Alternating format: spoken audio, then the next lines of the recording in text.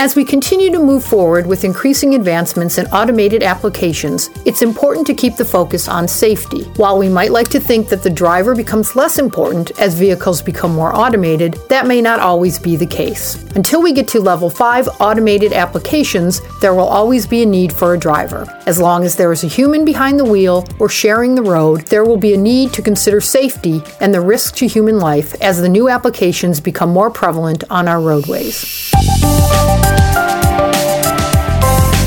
Welcome to Truck Talk with Bendix, a regular podcast series from Bendix designed to help you better understand key topics in the commercial trucking industry. I'm your host, Denise Rondini. I'm here with Fred Andersky, Director Customer Solutions Controls at Bendix, who will offer some safety considerations for future autonomy, starting with platooning. Fred, as always, it's good having you here. Good to be with you on Truck Talk, Denise.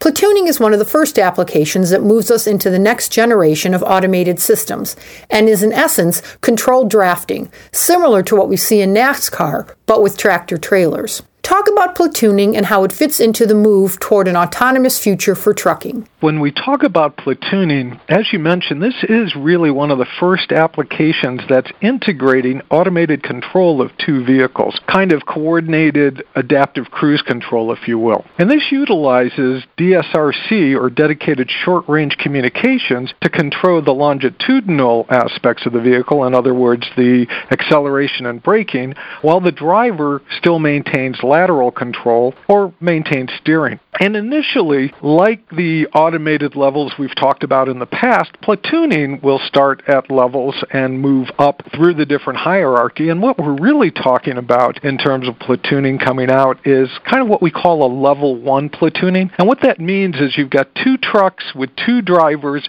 following in close proximity to each other and attempting to get a benefit of fuel economy. So really how it works is really kind of neat. The trucks are monitored or connected with an operations center, and when the conditions are right for platooning, which kind of typically means it's a sunny day and the roads are dry, the trucks can link together. Oh, and by the way, you're typically on an interstate highway, not some country road or in the city, but the trucks can link together and the system brings them into close proximity, typically about 12 meters or 39 to 40 foot, and they follow close together along the road. So as you mentioned, controlled drafting. The good news is that the rear driver isn't always just looking at the back of the front truck. They also have a monitor in there that lets them see what's happening ahead of the forward vehicle. So it's kind of a neat concept, and it's been experimented with for a number of years, but we're really getting close to seeing it become commercial.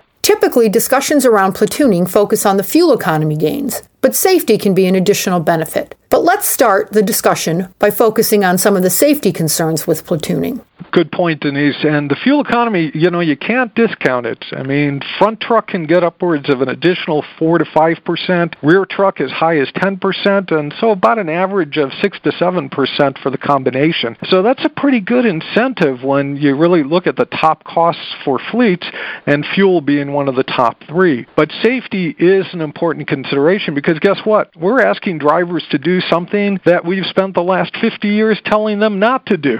And that's to follow close behind the forward vehicle. So when we talk about safety, one of the major concerns that comes up, of course, is that close following distance. What happens if the front truck gets into an emergency situation? Do we have enough braking power or conditions right that we avoid the rear truck slamming into the front truck? And so that 12 meters can disappear really quick in an emergency situation. And we call these things that take away that spacing really quickly, we call these gap consumers. And these include things like communications lag. I mean, even though the DSRC communicates with the rear truck almost immediately, and Denise, I've actually had the opportunity to drive platooning, so I can tell you when those rear brake lights come on the forward vehicle, even before I can reach my pedal to the brakes on my truck are coming on. But there is still a little bit of time, and that can take 2 or 3 meters away in a condition. Plus,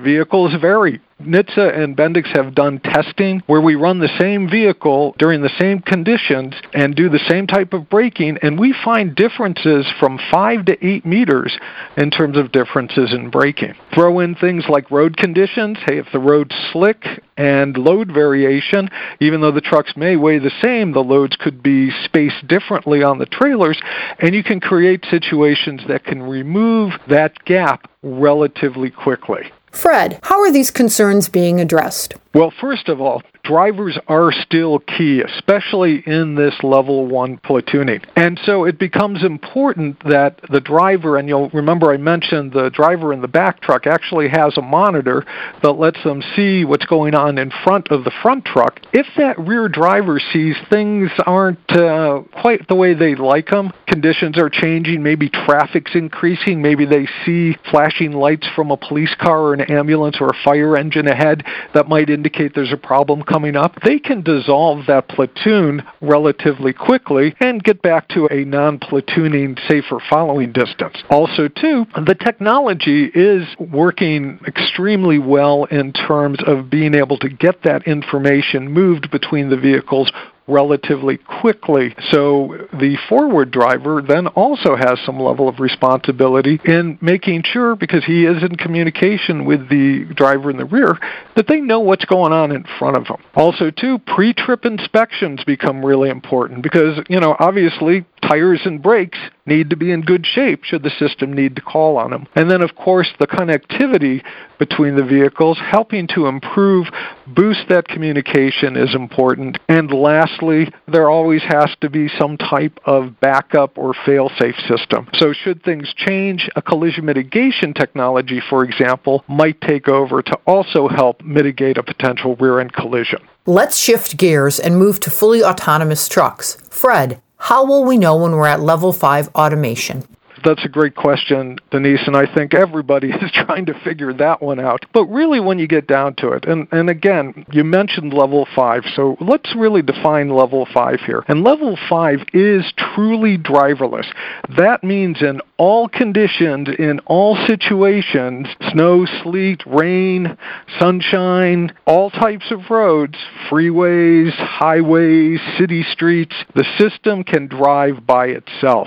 And so when you think about it, really when it comes down to it, these levels we have kind of create an issue because right now there is nothing that is truly driverless, truly something where there's not going to be a driver in the driver's seat. And so in my mind, only 2 levels actually exist, driver needed and truly driverless. So today, everything is still driver needed. While driverless systems might exist in some closed environments like mining and rail and other areas, public roads with trucks and cars, there is really nothing driverless out there. So what we really need is a test to be able to validate when is a system ready for driverless.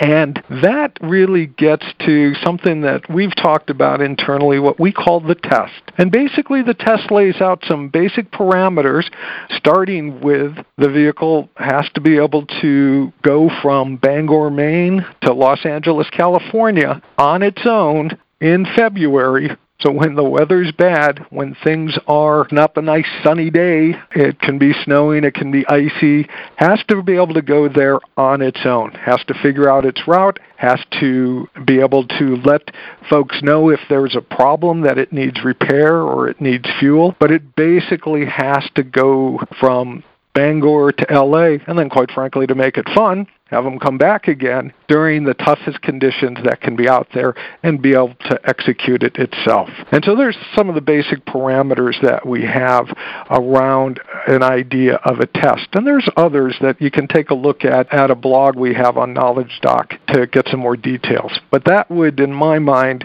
tell me that, well, I guess we're really at driverless when that truck can make it that route and, quite frankly, do it better than a human team driver can do. So who benefits from automated driving, and what are the benefits for fleets, drivers, and society as a whole? When we talk about who benefits from the advances in automation, it really involves 3 groups. It involves the fleet, it involves the driver, and it involves society. And let's talk about the driver impacts first, because these technologies do create concerns for drivers that they may be out of a job sooner rather than later. And really, until we get to that level 5 driverless, until we pass that test we've talked about, drivers are still going to be involved. And the good news from the driver standpoint is, first of all, these systems are going to help them drive more safely. And they're going to be able to provide an extra set of eyes and ears on the road to be able to give the driver more opportunities to avoid more situations. Second, driver productivity becomes important because now drivers may be able to take a break or do some other work while that vehicle is going by itself down the roadway out in the country on, say, I-80 or something through Montana. They can do some other work. Third, driver wellness comes into play because it helps ensure that the driver isn't going to be overly stressed. And lastly, it can help the driver actually grow in terms of their experience and in terms of their performance. For the fleet, fuel costs, safety, hours of service, vehicle uptime, and even driver retention can be some of the benefits of more automation. What driver doesn't want to work in the safest work environment they can have? And then lastly, society, emissions reductions because we're getting more efficient use out of our vehicles, accident mitigation because obviously we're able to, with these systems, the goal is to hopefully be able to reduce crashes out on the road, and we still have too many of those happening. And then overall, helping improve road safety for everybody that's using the highway. So advanced automation is coming. It's something we shouldn't be afraid of. It's something we should embrace because there's lots of benefits to go around. I've been speaking with Fred Andersky, Director Customer Solutions Controls at Bendix. Subscribe to this podcast on Apple Podcasts, Stitcher, or Google Play and discover how Bendix Solutions can help you improve performance, increase safety, and lower your total cost of ownership. You can also log on to knowledge-doc.com. That's knowledge-dock.com, where you can learn more about Bendix products and hear previous episodes of this podcast. I'm Denise Rondini, and thank you for joining us for Truck Talk with Bendix.